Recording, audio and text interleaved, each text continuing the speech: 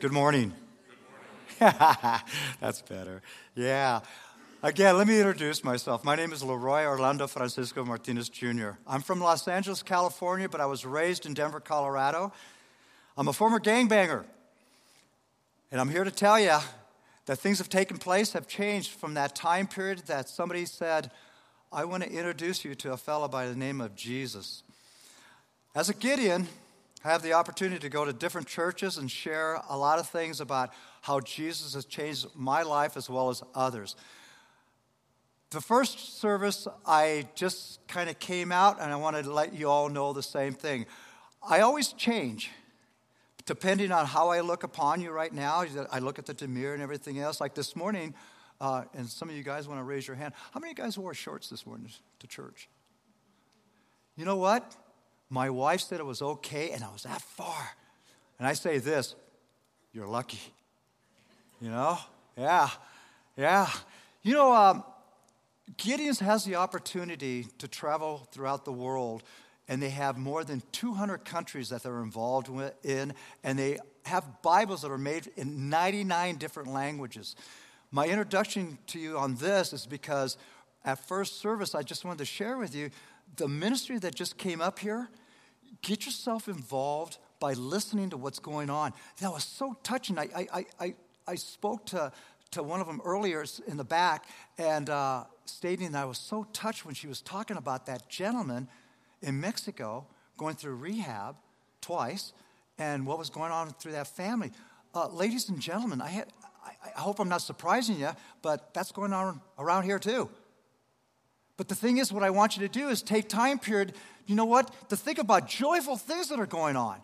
And of all these ministries that are going on, it's for the good, okay? The reason why I brought up my introduction about who I am is because, see, as an alcoholic and a former druggie, okay, things can take place because, see, Jesus changes everything. No matter if what you're on substance or whatever, alcohol, drugs. And the reason I'm saying this so strongly is because they gave me less than 1 year to live. And that was 37 years ago. Praise God. Praise God. Praise God. So now I go about, and some fella that visited me some years ago when I committed myself to a hospital for 30 days. And this fella came in, and I'm going to say his name in a little bit. He's from Archbold. And first time he came to my room, he tells me he's a Gideon. What's that mean? And he wanted to tell me about Jesus. So I, with a foul mouth, told him to get out. Just get out of my room. I don't even want to hear about it. You want to hear the weird thing about this? He had the audacity to come the next day, the next day, the next day. He never stopped. He never stopped. This man became my teacher, my mentor, in knowing who Jesus Christ is. That was a long time ago, more than 35 years ago. And now this is what this man has done. He says, now that you know who Jesus Christ is, here's what I'd like you to do. We have juvenile detention center. Why would I go back into a jail? CCNO, you got to be kidding me. And that gentleman was a Gideon from Napoleon. So I started bumping into all these people, and all of a sudden they started saying, we checked your background, and we can use you in the prison ministry. So now, with Bill Glass Prison Ministry as well, as a Gideon, I go to all these prisons, also juvenile detention in Stryker, CCNO in Stryker, okay? I do all of Ohio, Michigan. I go to Colorado at the super prison, and all I do is they put me, and I say this, in the darkest hole that you can think of. They put me in the inmates where they call solitude, and maybe some of you guys see it on TV, they call it the hole and everything else. And I like to share this one part where I missed out on the first service. There's an inmate there that here and there I've been keeping in touch with it by only when he can send me stuff, you know, I know he's responding.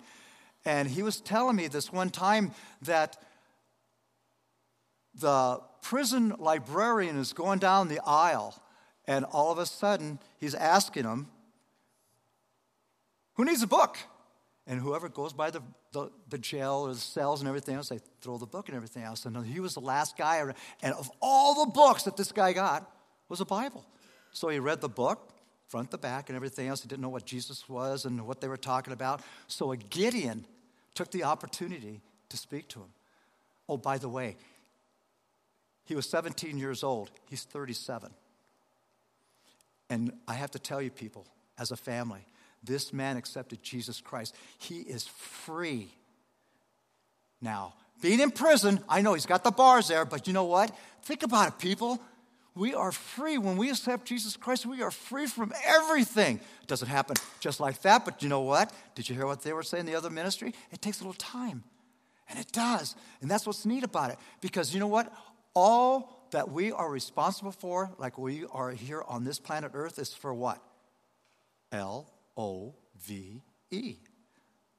Yeah. Jesus says it. Love.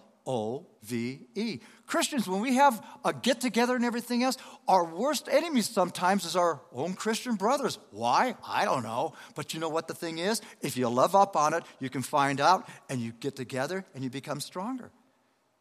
Other ministries that I get involved in, my favorite, Fellowship of Christian Athletes. I'm a board member. I like sharing this part. Been doing this for almost 18, 19 years now. I coach. I do cross country. I do track. But what's really strange is I had the opportunity, and I say opportunity, that this parent came up to me and said, do you know it's illegal to be praying on school property? And I go, I know.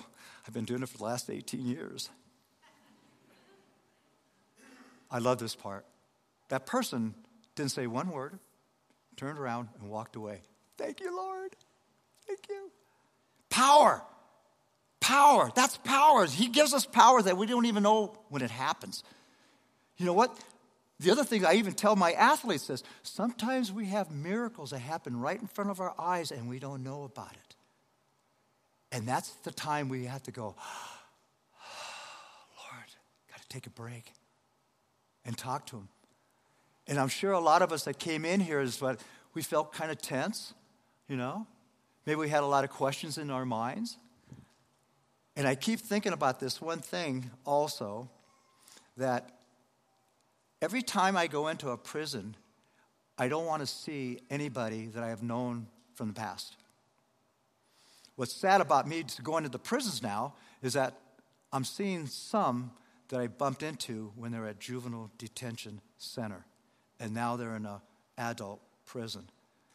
And sometimes, like the last one I saw, I was Bellefonte prison, and a gentleman came walking up to me, and he was pumped. Hey, man, it's good to see you, man. It's good to see you. The whole shot. And all of a sudden, he opened up on me and said, I remember you, man. He says, I remember when you were talking to me at Juvenile Detention Center in Stryker, man. There's a little part of me that's in the back of my head that just says, Leroy, where did you go wrong? Where'd you go wrong? So you have to pray up, and you have to confront that person and say, I'm going to keep praying for you. I don't know what it is. I can't tell you, but the Lord must have plans for you. There's got to be plans for you. Maybe there's a venue that he's taking you through. I don't know. But you know what? If you tell that other person, even if you don't like them, you know what? That goodness comes out. And all of a sudden, you're going to be introduced to that Love. So you can go out and do things like Fellowship of Christian Athletes. Yes, young and old. Be able to visit juvenile detention centers. Some of you like to do artwork.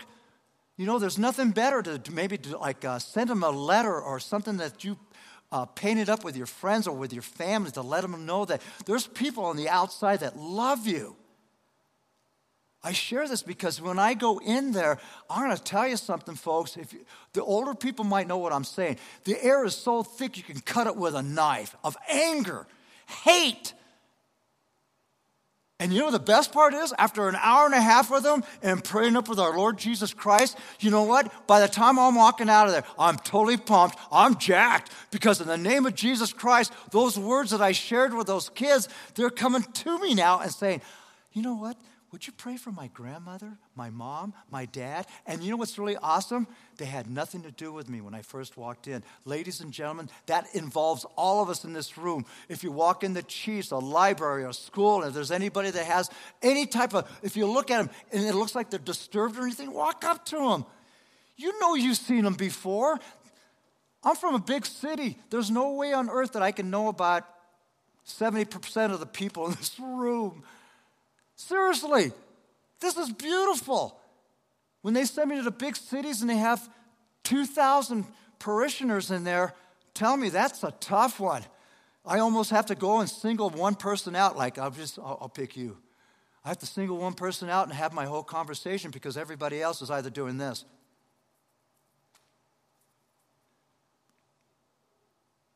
It's amazing what you can see from up here.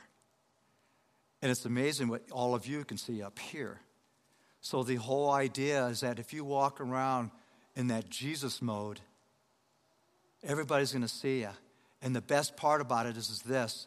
As an FCA leader and everything else, and when we have huddles, it's a high school, it's a junior high school, it's all the way down to the middle school.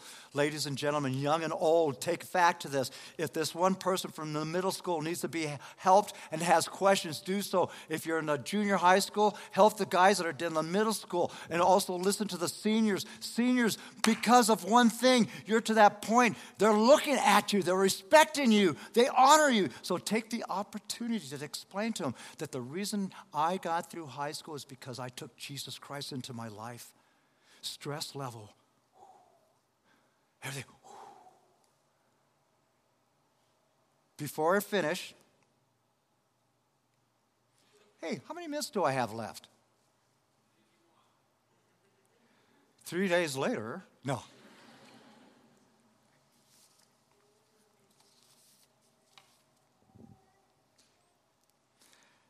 The gentleman's name is John Wilson.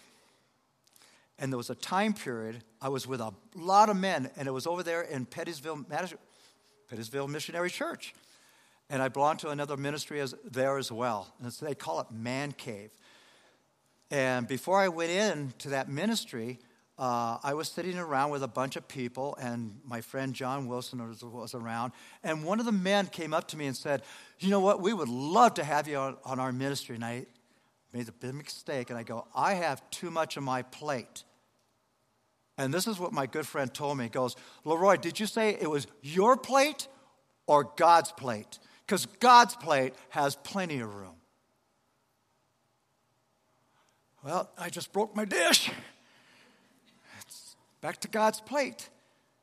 I'm 72 years old, ladies and gentlemen, and I should have been dead 36 years, 35 years ago, because of something that I thought would be good to my body, and it was poisoning. If there's anybody in this room that's going through it, I suggest one thing. Take that time period every day, talk to the Lord to help you out and have him cleanse you more ways than one.